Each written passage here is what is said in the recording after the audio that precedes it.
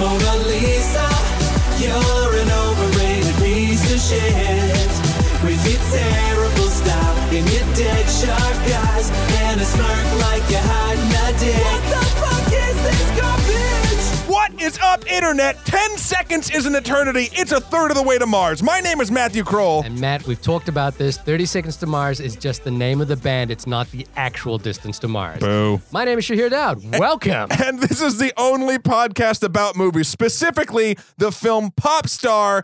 Never stop, never stopping. That's the whole name. And at first I just thought it was a tagline, Shahir, but it turns out it's the legitimate name of the movie with a colon and everything. Oh man, that's going to be hard to Google search later on. I guess it's smart though, because if you just Google Popstar, yep, you might not find the movie. These people, they do the marketing. Yeah, they know the tricks. Yeah. These guys know what they're talking about. Shahir, I'm so happy you're back. Obviously, last week we did a little on the road trip. You weren't there doing X-Men. And by listening to the podcast, I'm kind of happy I wasn't there. Not to the podcast. That sounded like fun. Easy. Let's see if you can pull yourself out of this one. But seeing X-Men sounded like it was not my bag. It was a bit of a chore. And I was glad, as I mentioned in the last podcast, I was glad that you weren't there because you would have just used it as total fucking ammunition to destroy me. You know what's funny is I actually really dug X-Men Days of Future Past. I thought that was a really good movie. That still would just make it still, if you liked that one and you saw this one, it would be the same result. You know, when I was listening to the podcast, I was thinking, and we talked about this a few weeks ago, but is our superhero movies the place people go to die? No! Like Bryan Singer, Usual Suspects, Apt Pupil. This guy was king of the hill for a little while. Yeah, and with in the superhero movies, X-Men, X2, he was still the king. Yeah, but and then no. As good as I think, you know where they go to die is DC movies, my friend, because then he did Superman Returns, and then he's like, no more X-Men. Let's give it to Brett Ratner. He'll be able to handle that ship. This is not the podcast about that, though. This is the podcast about Popstar, Never Stop, Never Stopping. We actually just walked out of the theater. This is the first time in a while that you and I have managed to go to a movie together. We saw it together as friends, and it was very nice. But before we even get into it, speaking of friends, I was very uncomfortable when you touched my knee. Yeah, sure he was. Speaking of friends, let's talk a little bit about our internet wonderful friends. Guys, if you want to get in touch with us, Shahir, where can they reach us? You can always email us at onlymoviepodcast@gmail.com. Hit us up on Twitter at onlymoviepod. And we've been getting a few really nice reviews on iTunes recently, so please keep those coming in as well. Please hit us up on iTunes as well. Yeah. Popstar. Well, let's go back a little bit. Are you a fan of Justin Bieber? baby. No. I actually really liked the last Justin Bieber album.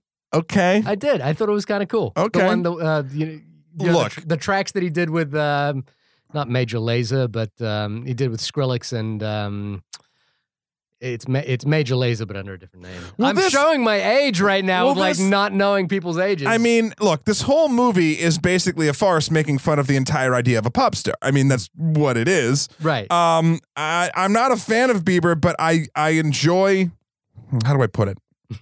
I enjoy what Bieber gives us, and by that I mean just watching a very talented person be dragged down up and down by 1,000 other people in their group, be it their family or friends or people that they work for, that work for them. Yeah, it's funny because I don't know much about Bieber, the personality. No. I've heard a few songs. I'm not a big fan of the earlier stuff because I think, and the only reason I'm not a fan of that stuff is I'm just not that demographic. I'm not that age group.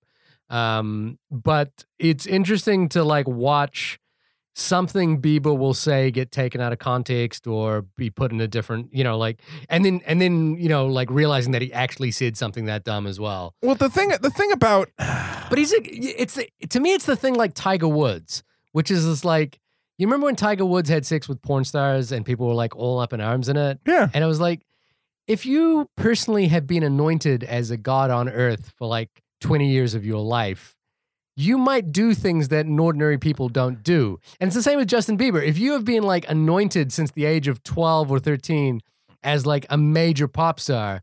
When you grow up to like 22, you're probably not equipped for like everyday, ordinary, normal life, and you might just have a different perspective. But on are you literally excusing Tiger Woods cheating on his wife with prostitutes? No, I that is a different story. What I'm talking about is that people I just want to make sure. I want to clarify for the people at home. No, people were like up in arms that Tiger Woods was having sex with multiple people, and like not the because he was married. No, not the marriage. Okay, that's a separate story. But what people were really upset about was the fact that Tiger Woods would have sex with people. Like because he was married. No one's getting up in arms when Justin Bieber fucks anybody.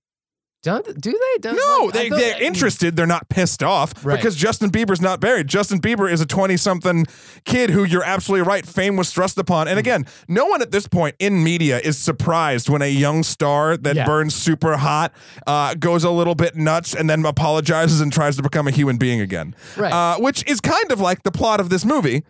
So now we've come full circle societally, and we've watched this happen with the Biebers and the fucking all child stars, really, even going into even film if you want to go that far. And now it's become a genre. It's become a genre of super talented people being handled poorly, not letting them be equipped for regular life and the ups and downs of life. And now we can make a comedy out of it. Well, in the same way that, say, This Is Spinal Tap made a comedy out of the heavy metal scene. Out of the rock stardom. Yeah. Or it's kind of a similar thing depending on when they started. Like, it depends on how they... That's the thing with Bieber, and that's the thing with Connor Andy Samberg's character in this film, is these are people that have literally been super talented from basically birth. I mean, Bieber has videos of him on the internet from when he was like... God, it's 8 or something like that, 9. Yeah. And there's a really funny clip in this movie where they cut to like Connor when he was a baby, like killing it on the drums, like and it obviously CGI shot, but it's a great little throwback, callback to that. Yeah. It also reminded me. Did you ever see that movie, Walk Hard, the Dewey Cox story? Yeah, I love that movie. I think that's a great movie. Also with to a person that's in this one, who is Tim Meadows. Tim Meadows, thank you. I think before we even get into the story, I think Tim Meadows is the MVP of this movie for some. Like, I just think he kind of like steals the show every time he's in it. Which is, I will agree with that. It's rare though too, because normally he's just a nice supporting role. I mean, if you even look at Mean Girls or any of the other stuff, he's just sort of like there. To me, well, even in Mean Girls, I think he steals the show in Mean Girls. He just got this kind of wry smile that he knows where the joke is, and he kind of plays it just right.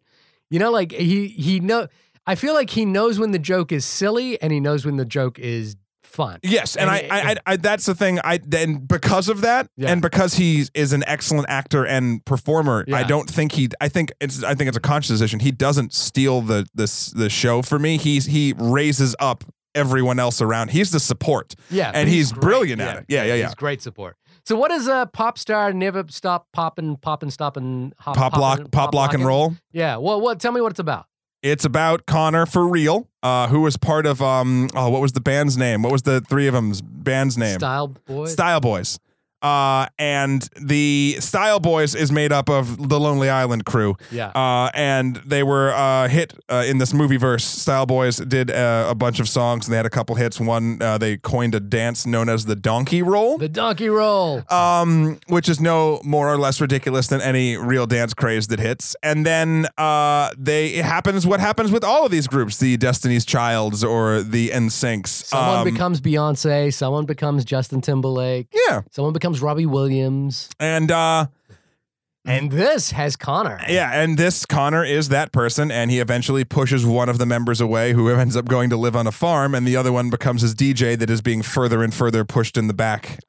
Played by directors Akiva Schaffer and Jorma Taccone. Yeah. I think there's a kind of nice parallel here with the way The Lonely Island has gone. Although I think they're just having fun with things that have probably happened to them, which is that Andy Samberg has become the superstar of the Lonely Island. But I think they realize, and spoiler alert, the catharsis of this entire thing, plot wise, is basically like, you can't do it alone, assholes. Like, and I feel like the Lonely Island hasn't gotten to that point. Of course, but I think that's why the Lonely Island's been so successful, is they all have their roles and they hoist each other up, much like Tim Meadows. Yeah. And they sort of make the package all that more better. Yeah.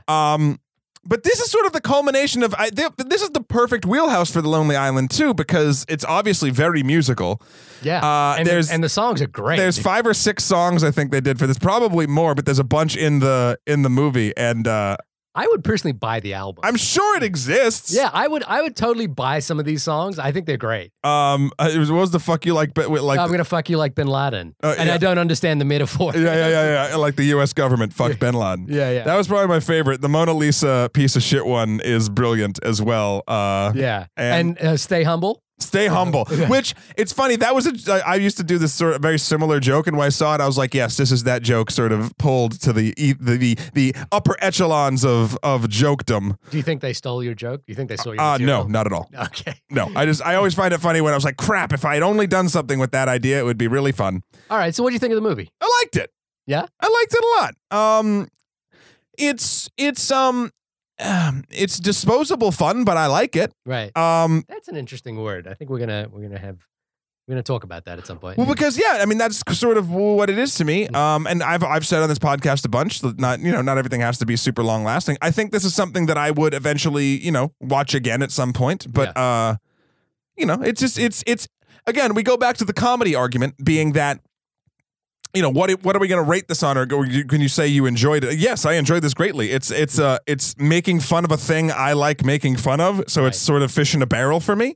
Yeah. And it's also people making fun of a thing I like making fun of, but the people doing the making fun of are people that actually have been around the people that they're making fun of. And they're they're good at the kind of work as well. Like the songs are well made, and the song, they it's not like they're doing bad parodies or anything like that. They're actually doing really, really good parodies. Yeah. And they have stars throughout the entire thing, down to fucking Mariah Carey is in this movie, and her first line is, "I related to that song So Humble so much because I am the most humble person." Yeah, and I mean, at some point, you have to hope that pop stars or any of these icons that we hoist up above, they have to realize it, right? Like they have to realize that their life isn't normal.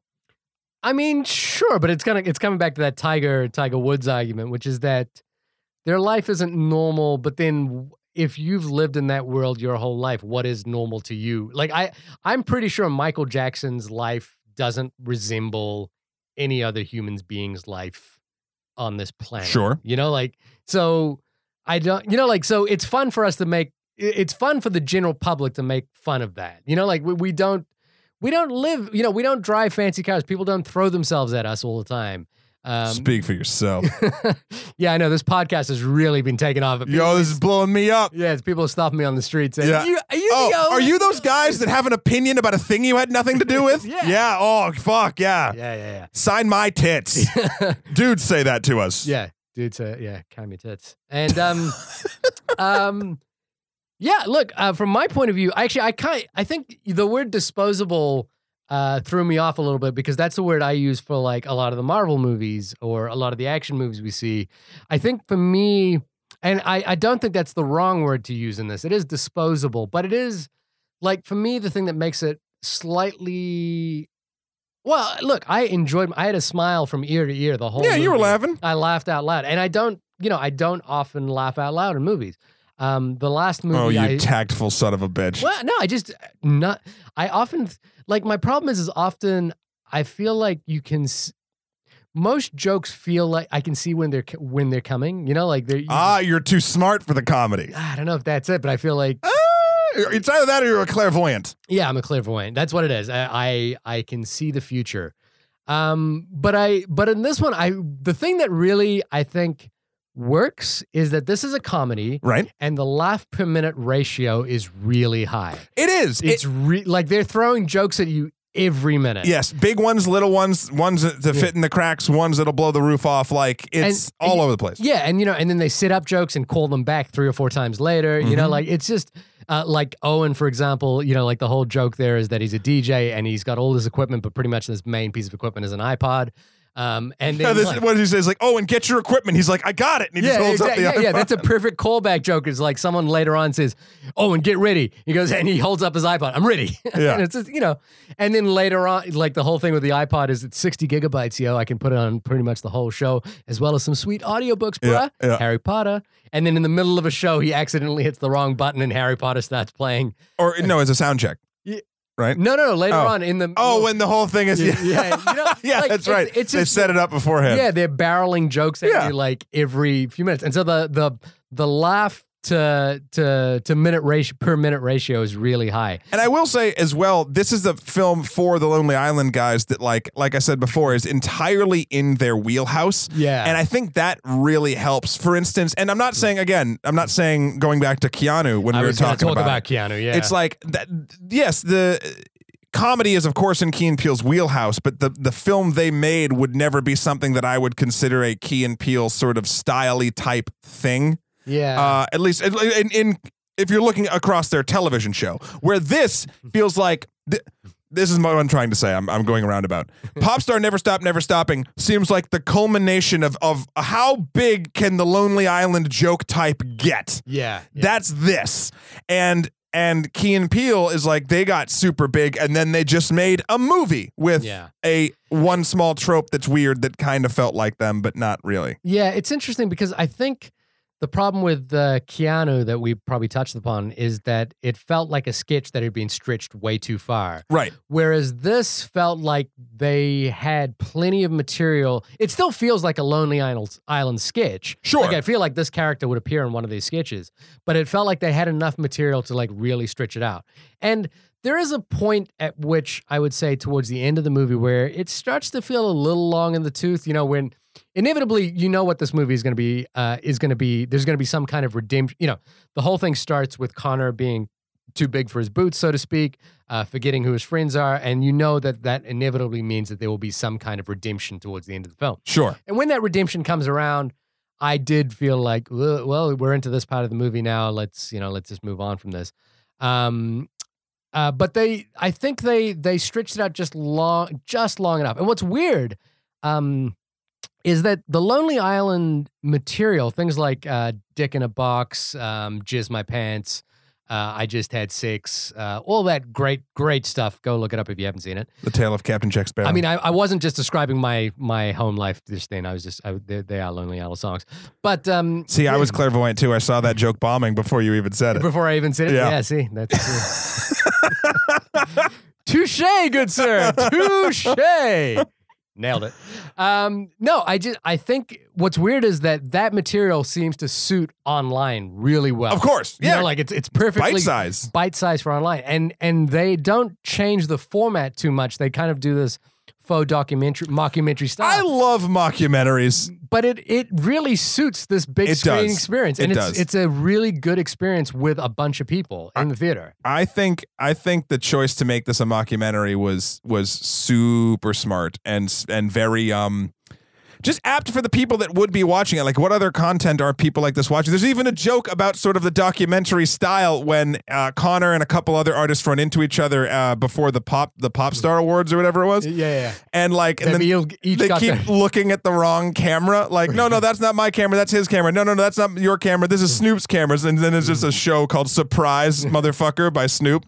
It's like everyone has a dock crew, and then the boom poles are hitting each other because they don't know where to go. It's great. It's really good stuff, and it's the other thing by doing it in this sort of mockumentary style that feels like it could be on YouTube. That's the thing. I feel like this movie would still play well on YouTube. Sure, is that it allows them to jump all over the map like really quickly, and then they still do like classic, great comedic visual gags.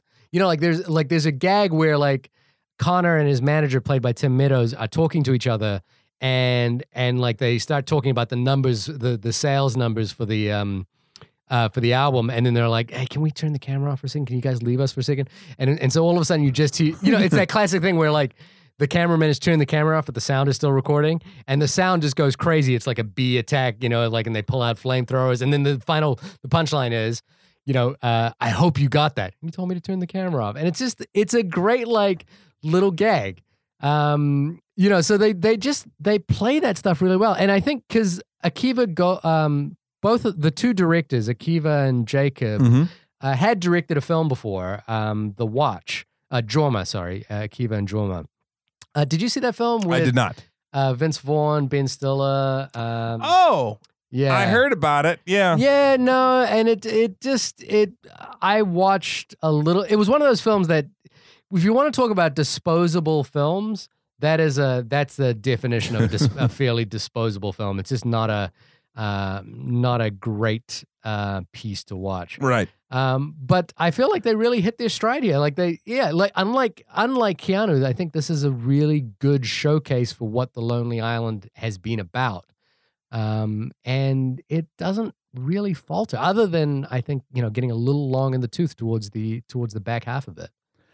It is interesting. I was trying to think of there's a ton to like about it. And normally what we do on the show, if you're familiar with it, is sort of like, okay, and now we'll talk about what happens. And we'll go through the plot of the movie. We can still do that. I think there are some things. Okay, but just so you know, the plot is super fucking basic. Yeah. So just sort of give us sort of talking, but normally we do it because I feel like the plot is crucial for you to understand. It gives you a sort of a timeline and a track that even if you've seen the film, you can follow along with us. I feel like that's sort of why we do it. This film is literally Popstar gets huge. Yeah. He pushes away his friends, surrounds himself by yes men, realizes it's all garbage, goes back to basics, then comes out triumphant. Yeah. And it's a story we know. Yeah. And truth be told, again, I'm the biggest advocate for know what you're going into when you go into the theater. That's what this is going to be. I never expected this to have some sort of thrilling plot. Yeah. This was I want jokes. Yeah. Yay, they gave me jokes. They gave me a lot of jokes, yeah. I mean, but okay, so for everyone who's listening in right now, we're going to go into spoilers, even though we don't think necessarily that, Nothing could be spoiled for you. I mean, us describing the joke will not be as funny as you seeing the joke, so I think we're safe. I don't know. My comedic timing's pretty amazing. God, strike two. Strike two. No, you got one more before you're out. Before I'm out of the comedy. The comedy baseball game. Oh boy. Okay, let me just work myself up. Yep. Okay. No. I think the general plot line is Connor is just about to drop his second solo album. Second solo album, because his first one did gangbusters. His first one sold 4 million or something like that. Did really well. So he's about to drop his new solo album. Which, side note, when they said 4 million, I was like, that's not a lot. And then I think album sales is so low now, and I was like, oh man, yeah, because people don't buy albums anymore, right? No. They just buy singles. Yeah. Anyway, so then the film basically starts to show us, Connor drops his first video, which is it's so equal rights, yo. Which is obviously playing on Macklemore's, what was that song? Love. I know the song you're talking about, but I don't remember the name. The Macklemore song, and the joke. Macklemore. There you go. The joke here is that Connor is just trying to reiterate at every point that he's straight. Yeah, he wants gay people to get married, and he wants it to be okay. Same love. Yeah. But everything, there's little just quick things in the song. Just every time he's singing a verse, all of a sudden, not gay, football, chicken wings, not gay, that's, and it's it's taking a satirical dig at Macklemore. I feel. Yeah, I don't know if it's entirely an earned dig at Macklemore. I think Macklemore kind of sits up that he's not gay in that song, but not overly. But I think it's appropriate to this character, to Connor's character. It's if Connor did that song, and then they even make a joke being like, "Why is he singing about this now? Everyone can get married now anyway. It's not even a fight anymore." Which is great. Connor then tries to boost album sales by getting a corporate sponsor. Oh, this is genius. Played by Deborah, played by Maya Rudolph. Her name's based on Deborah. Yep, Deborah.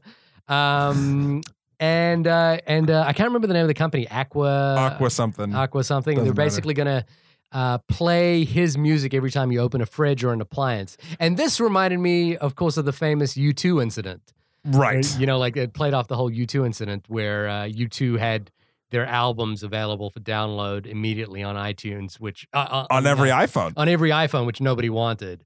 Oh, man. And you know what's funny? This is the kind of shit that corporations think people want. And it's interesting because even though I 100% believe this is the kind of thing people don't want, I guarantee you that it is something that people would buy.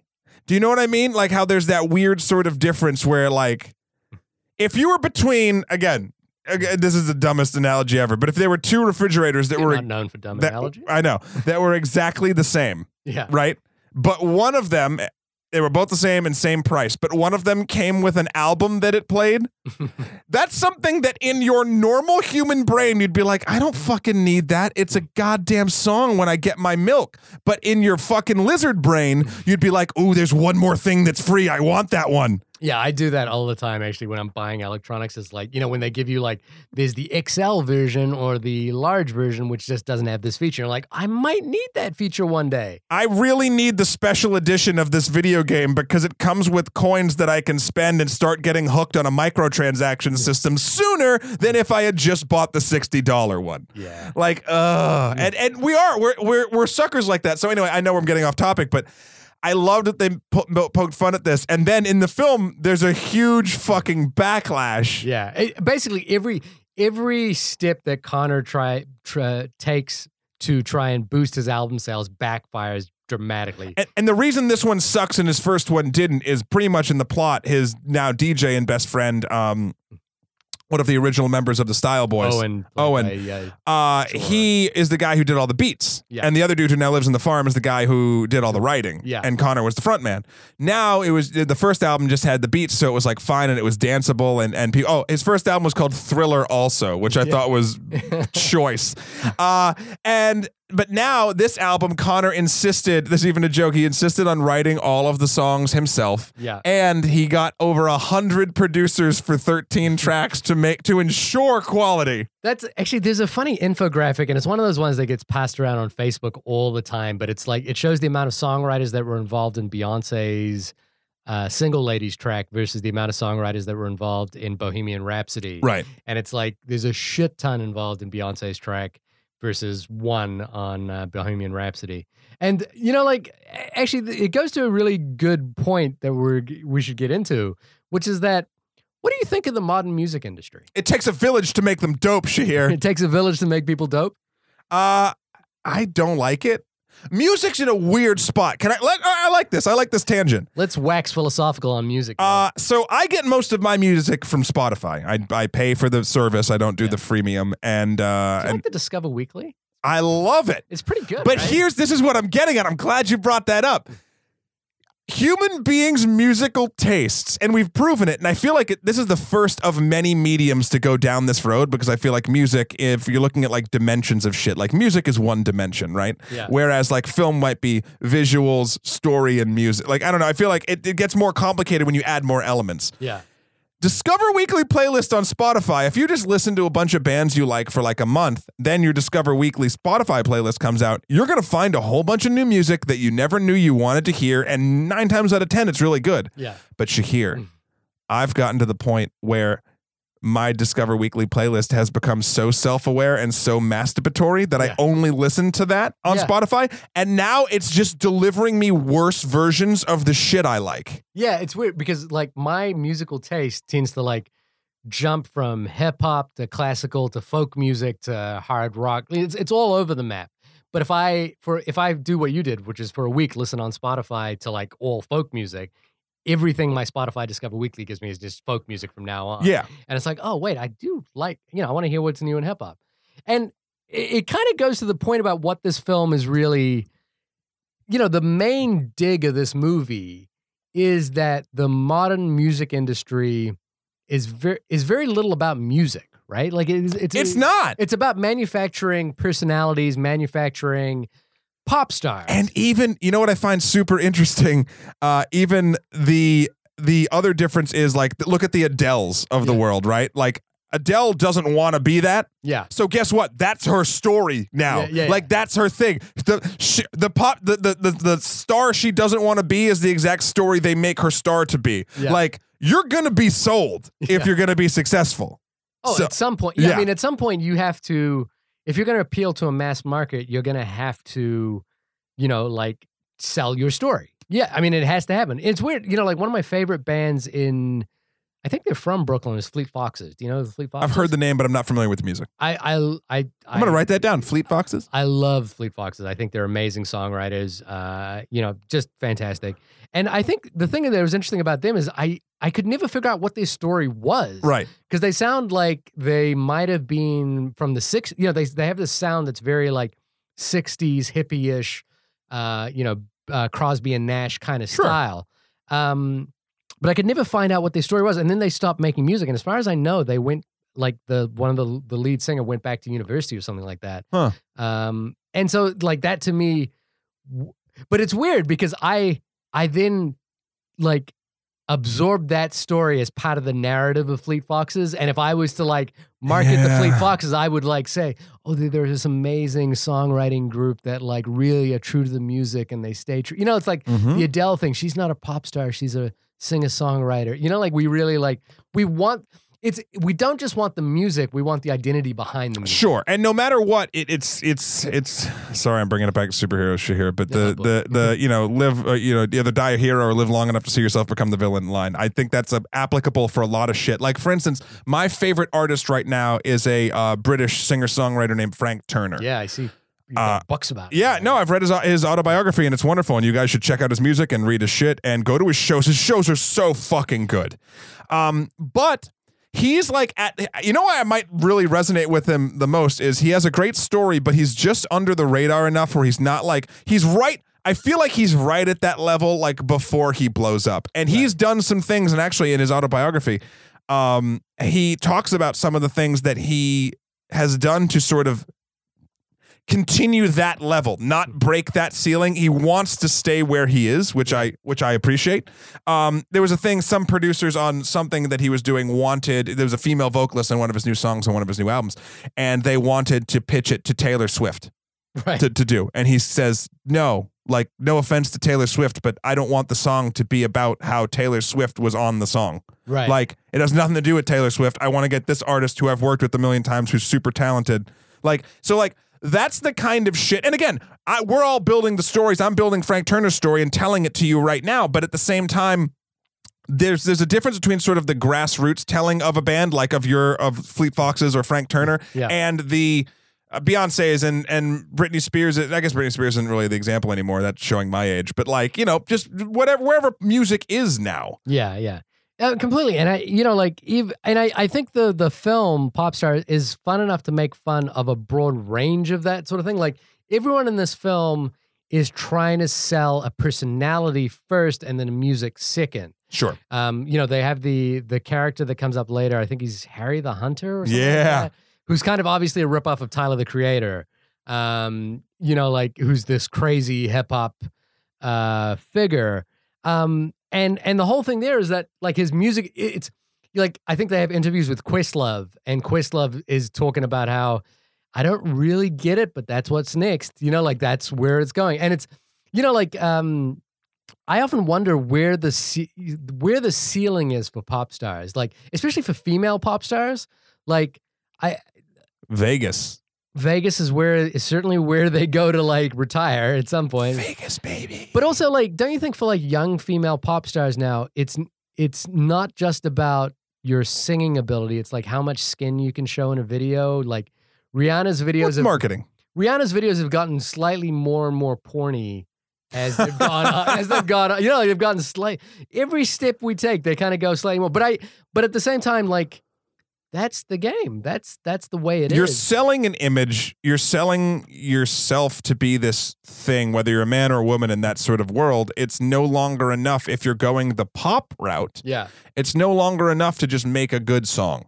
It's now you need the image behind the song, because and maybe the difference is, and I wouldn't even consider Adele, for instance. I name dropped her first. She's not a pop star. Yeah. She's just a star. She's a musical star. Right. She sings songs that I don't really consider poppy. Pop music, God. I think they are pop songs. But they're not, though, because you can tell in the songs, and I'm great. I'm speaking like I'm a big Adele fan, but like in the few Adele songs that I've heard, they don't feel to me as if they were incredibly produced or written across the desks of like 9 people. I'm not sure that's the definition of pop music. That's what it's become for me. There's been like 2,000 definitions of pop music. Yeah, because I mean, like, for example, we talked about Beyonce versus Bohemian Rhapsody at one point. I think Queen would probably fit into the category of pop music for their time, but it's not pop music in the way. Why? Why? Because it's popular music. It's really popular. I know, but now I think it's not like just hard rock. But the thing is, things became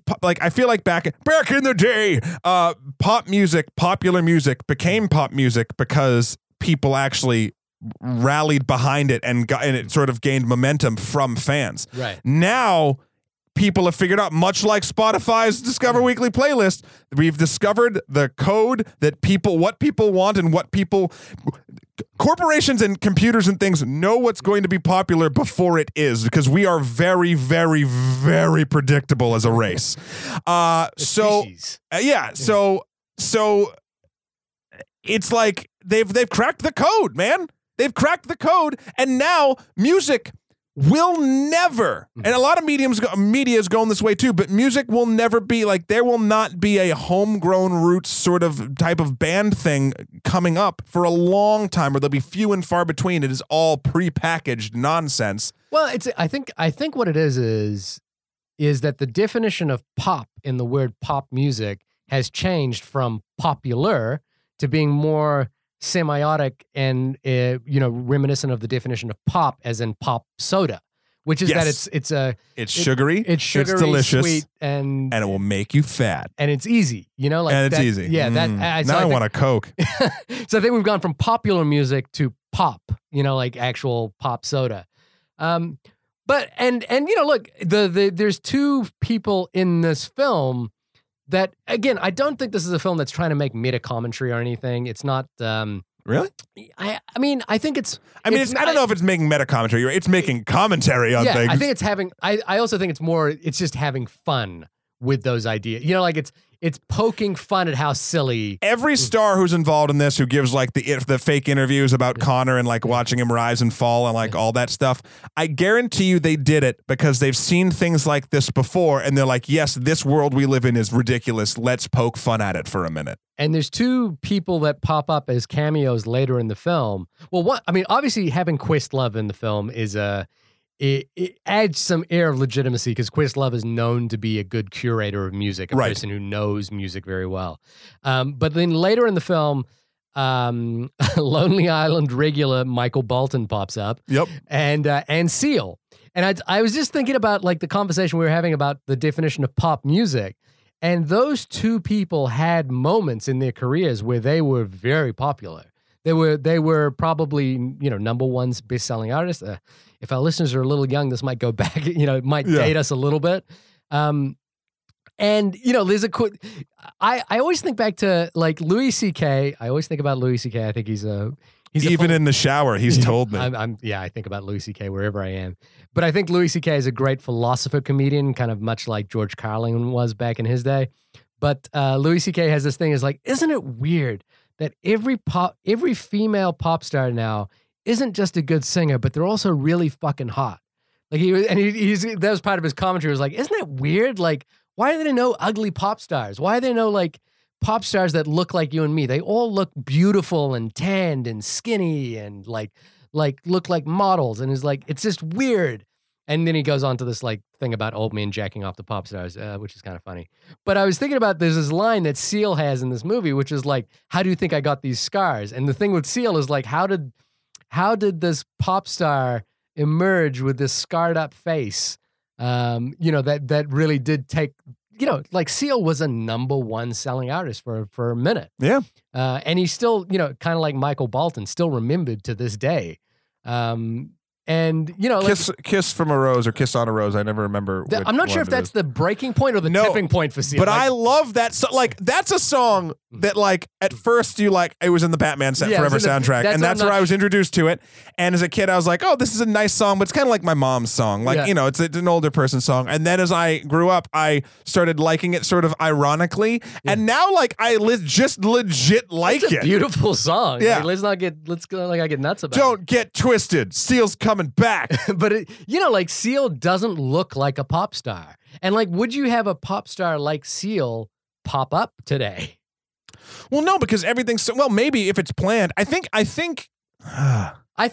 there's room for it, and I think the thing that I think I always come back to is having faith in listeners, which is that listeners do find good music and champion it when they're really passionate about it. Music is one of, I feel, it's the perfect balance between popular art and honest art, as when it comes to the fans listening to music. Right. Because like movies, like we talk about, for all different shapes, sizes, temperaments of people. Do you know what I mean? Like it's tons of saccharine shit. I mean, look at, I haven't seen it yet, but like the new Ninja Turtles, and granted that's for kids, maybe that's a bad example, but like just stuff that's like, we're going to throw this down your throat and you're going to like it. Like even X-Men, I'll give it to X-Men. Like X-Men is long in the tooth at this point, and they're just going to keep doing it because they know it'll sell tickets. Whereas music is something that I feel like you need the populace behind you 100%. Now, granted, that's not to say that the populace, the music listening populace, can't be manipulated. I think we're manipulated all the damn time. Yeah. But I feel like you need to be more that. Like movies, just like, fuck you, you'll watch this. And you're like, yeah, okay, I'll be there. Here's my money. That's what happens. Like bad movies, we just go and see them. Like the Marvel Cinematic Universe? Nope. I said bad movies, Shahir. Yep. Keep going. But my point is, music, I feel like the second it doesn't feel real or stops resonating at all, people are like, I don't give a shit. Yeah. And that goes beyond, and I know there's different genres and things, like I know EDM had its day, and like that was just sort of, and that still might be going on too, but there's like sort of different levels of how popular something can be. It's what so like, I just feel like music is the art form out of literature, movies, video games, books, that I feel like keeps needs to be the most sort of honest, or on the flip side, the most tricky with its patrons. Yeah, it's true. Yeah, I think. There's more content out there because the song is only 3 minutes and there's more of them. So I think that's a factor in why we are we're looking for more, and maybe because there's more content out there, we can find little niches that work for us. Like people who are really into the goth culture can find music that really speaks to them. And the goth culture. Yes, Shahir. Welcome to the goth culture. The goth culture. Well, like people find niches for whatever it is that they're into. Yeah. There's the whole, I think the movie High Fidelity really tapped into this, the whole collector universe where people like are finding rare B-sides and things like that, and they're really getting into that culture. I think there's something interesting you mentioned before about the way in which movies can manipulate us more than music can be. But I do think music. I remember, like back in the day when who's the band? Serge Tarkin is System of a Down. Yeah, System of a Down. Yes. When System of a Down was playing, and for me, living and growing up in New Zealand, there's a good barometer for this, which is that New Zealand gets music definitely secondhand from America. Whatever is a huge hit in America becomes a huge hit in New Zealand. I'm sorry. No, it's true. But I'm just I mean, it's awful. It's the way it works. And like friends of mine, we'd be talking about how like System of a Down came out with that track "Wake Up." Yeah.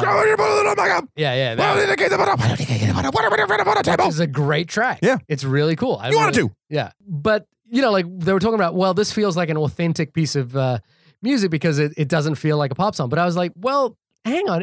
In order for it to get to number one in New Zealand, it has to go through the basic same route as most pop songs do, which is, like there's the big controversy of payola in the music industry where people pay to have their music on the radio. When people are doing press tours, those songs will appear on. When a new album is released and put out by a big label, that will get more airtime. And so a track like Wake Up by System of a Down has to go through that same route. I agree with you. I don't think there's an organic route for like a little known band to like create a number one hit, because ostensibly being a number one hit means that you are in the marketplace for, for that kind of music. Yeah. That's all. Again, that's kind of meta commentary that I think it's inherently in the film because of the industry that they're poking fun at. Sure. But it's also an industry that they're part of. And I think that when we say poking fun at, I think they're gently poking fun at, like it's not like they're really getting into the music industry, which is, I think would be a different film. Well, something that I found interesting too was this movie kept talking about album sales. Yeah. They didn't talk about downloads at all. For a movie that seems very based in its times and sort of, conscious of what's going on in the music industry, it didn't quite handle that. And I don't know if that's... I think that maybe as album sales doesn't mean physical content sales anymore. I think album sales is actually downloading the album. Yeah, I mean, how many people actually buy CDs anymore? Like, I don't know. I mean, I don't think I think like album sales refers to like how many people buy it on iTunes. The saddest day for me was when I realized that my new computer didn't have an optical drive, a CD or DVD weird, drive, right? but also that I didn't care. Like, I've had computers where I'm like, God damn it, I can't install StarCraft on this thing, StarCraft 1. But like, now you can obviously download it, but like, it's just very funny how the physical media and music particularly is gone. But it's, then the other interesting thing that I think you talked about as well is like, could, movies manipulate us? And the thing that I always remember in terms of parody, we talked about Dewey Cox, the Walk Hard, the Dewey Cox story, or This Is Spinal Tap, or what was the country music version of This Is Spinal Tap made by Christopher Guest? I forget. I don't know. It's an okay film. Okay enough for you not to remember its name. A Mighty Wind. I just Googled it. There we go. Yeah. Okay. All right. But the reference that I always remember is the Simpsons episode when Bart and Milhouse and Nelson and I can't remember who the other one was, create a boy band, the Party Posse, and they put out that song called when it plays backward, it's Join the Navy, and you realize the whole boy band thing has been manufactured by the U.S. military in order to like recruit people into the army. And I think someone pointed out that there's a joke in this film that's very quiet where we see a newscast talking about Connor basically rampaging and going off the rails and stuff. And there's like little banner headlines that are going on underneath that.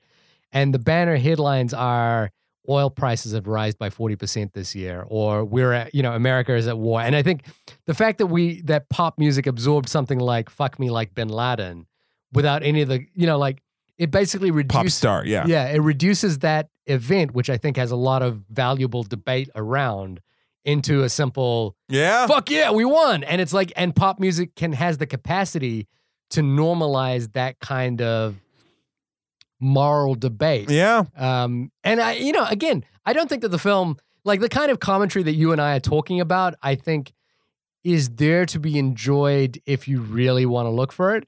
But on the other hand, if you're just looking for a fun movie on a Friday night, this is pretty great. I'll agree and sort of take it a step further in the sense that, like, I don't think they went, this movie is trying to do that. But what happens is it's a very good movie that is entertaining. And, when you talk about it, you're inevitably going to start talking about the music industry because that's what they're doing. And then it breaks down into the whole, like, why do we pay so much attention to these people? So, I mean, it's one of those things where they didn't set out to be like, we're going to make people think about why they treat pop stars the way they do. Yeah. No, they set out to write like 6 really hilarious songs and do a funny movie, and then because it was so craftily done, then we talk about it. Yeah, and so when you said disposable, I think earlier, I think it's disposable because it certainly can be disposable, but I think there's material here that's worth rewatching. It's far more. Let me rephrase. It's far less disposable than most pop music. Sure. Yeah, absolutely. But then, I guess when you do any kind of meta commentary, like we're kind of doing right now, you can find things of value. It's not far-fetched that a song like Fuck Bin Laden could exist, and possibly like a more subtle version of that would exist right now. You certainly see in country music, for example, there's a big military supporting edge to a lot of country music. Sure. So, the fact that this movie reflects on that in some way, I think is compelling. And I think real, like if you talked about pop music in the same way, like the way that pop music kind of normalizes heterosexuality, for example. Sure. Like guy meets girl, girl falls in love, like girl gets her heart broken, whatever. It normalizes that in a way that could be detrimental to our society. Isn't it funny how all the guys, I was just trying to think about this, majority of like dude pop stars about how much, they love you girl. Yeah. And the majority of all of the girl pop stars are about getting broken up with. Yeah, wasn't it that the thing was like if they're waiting for Taylor Swift to break up with her boyfriend so that she can write another album? I mean, maybe. I mean, that's that's part of Taylor Swift's story. I like Taylor Swift. I have no problem with Taylor Swift. She's become a machine, which is fine. I understand that. Like Popstar in a weird way is the epitome. Like, I was surprised we didn't see a cameo, by the way, of Taylor Swift. Well, I think didn't they mention her at some point in the movie? Yeah. Oh, yeah, Taylor Swift had died, and that was why he got to go to the Popstar Awards. Or she's like, no, she'd murdered somebody. She'd murdered somebody. That's right. Yeah. No, but like a good pop song is catchy and fun, and there's a reason why it's popular. Like it does work on a mass level. And Popstar, to me, the movie actually works in that same way, which is that it's catchy, it's fun, it's easy to watch. I could see it being popular, but unfortunately, as we talked about a little earlier, is that it's unfortunately not doing that well at the box office. It cost $20 million to make, right? Yeah, $20 million to make. Let's ignore the budgeting for the marketing and promotion and sales. So far, it's tally on Box Office Mojo. This is the first weekend. You'll be hearing this episode a week later, so maybe the numbers will jump. But its domestic total as of June the 5th will be $4.6 million. Now, again, I would say this is a movie that is ripe for doing some alternative distribution for. I think put this movie on YouTube and charge $1 to watch it, and you'll probably get the kind of numbers that the Lonely Island pulls. Yeah. So this is a movie that's prime for, it doesn't have to be watched in a theater. It is unfortunate the movie's not making a ton of money. And this movie's not making a ton of movies. But that shouldn't, we talk about box office kind of peripherally. Yeah. It shouldn't distract you from either seeing or not seeing the movie. No, and at the end of the day, I feel like, I guess sort of my final thought on the thing is it's a fun time. You'll enjoy yourself. If you like Lonely Island, you'll love this movie. If you like funny music, you'll love this movie. Fuck, Weird Al makes a cameo and he doesn't even sing. Yeah. Does he make a cameo? He was the guy. He was the announcer at the Popstar Awards. He was dressed like what kind of band was he dressed? Like kind of like a metal alternative band. Oh, was that Weird Al? Yeah. Because I heard you laugh at that and I was like, I don't get the man's a goddamn chameleon. Yeah, I didn't get what the joke was, obviously, yeah. But I think you should go see it. I think it's super fun. I think there's something for everyone. It's what's wonderful about it is it's inclusive in the way that we all are inundated with the subject matter so much, and we're probably at a subconscious level, if we stopped to think about it, kind of sick of it, like of pop stars, and not necessarily the music, but just like the sort of the machine of it. Yeah. And this is something that pokes fun at that machine and like points out the cracks and like look how ridiculous this whole thing is. So I think because of that, and because of the pedigree of the creators, it's totally worth your time to go see. And I would honestly say if you could see it in the theater, I would go. If only to support something like this. Yeah. But it's not a. But like, there's no like, oh my God, I needed to see it on the big screen. Like, no, you can enjoy this on a Wednesday night at your house. Like, it's fine once it's out. I think the only side of it is that the music and a big screen in a good system felt good. It felt like you're at the concert. Yeah, exactly. And the music is good. Like I actually kind of liked, I said I would probably buy the album or at least illegally download some of it. No, I agree. I think it's a really fun time at the movies. And I think it's unbelievably likable. Like that's the thing. They really, they're able to like poke fun in a way that isn't mean-spirited. I feel like everyone's in on the joke and enjoying the joke. I think what it does is it allows the music industry to poke fun at itself. Now, it would be interesting if this if anyone walked away from this film thinking about how stupid, like our obsession with pop stars and pop stardom is, and that would be great if that happened. I don't see it happening. But I don't see it happening necessarily. I think people will just enjoy this as a fun thing and then go back to watching, the latest TMZ episode with Justin Bieber. Oh my God, the mock TMZ shit that they have, CMZ with Will Arnett. Oh my God, it was the best. That was probably the most telling of what they think about those people. Yeah, like that was probably the most mean-spirited thing. Yes, but all very true. Yeah, deservedly so. Oh, so fucking funny. Yeah. No, this is what I would call a fun time at the movies. Take that for what you will. I don't Mic know. drop, I'm stepping out the room. I don't know. Wait, see, he just used the F word. He just used the F word. Shahir Daud. I'll see you next week. Just used the fucking F word. Fun. Choose a good song.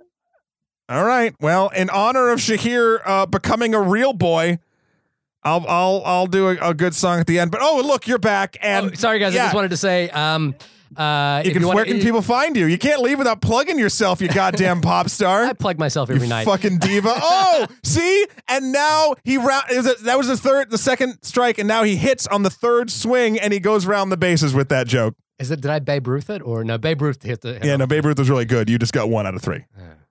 Where can people find you, Shahir? ShahirDaud.com is where you can see all my work. That's ShahirDaud. As Stephen Buja has been pointing out, we should review my robot music video when it comes out as well, which is where... It's a myth. If you go to my website, you'll see some hints of that robot music video there.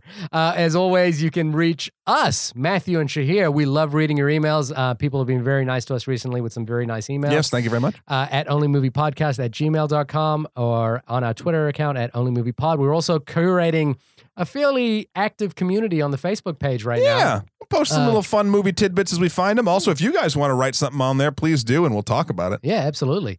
And also leave us a review on iTunes. We have had a request for a movie recently to talk about individually, which we will do when we get some time to it. So please, if you have movies that you want us to see and talk about, email us in and we will try to find a space for it. Yeah.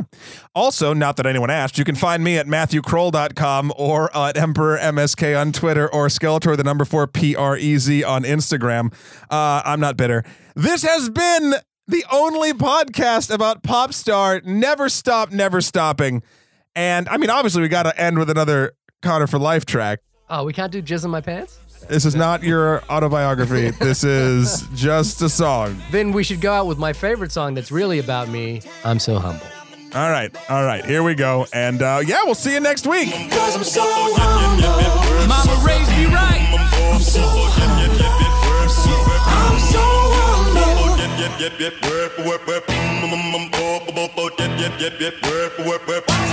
Watch out!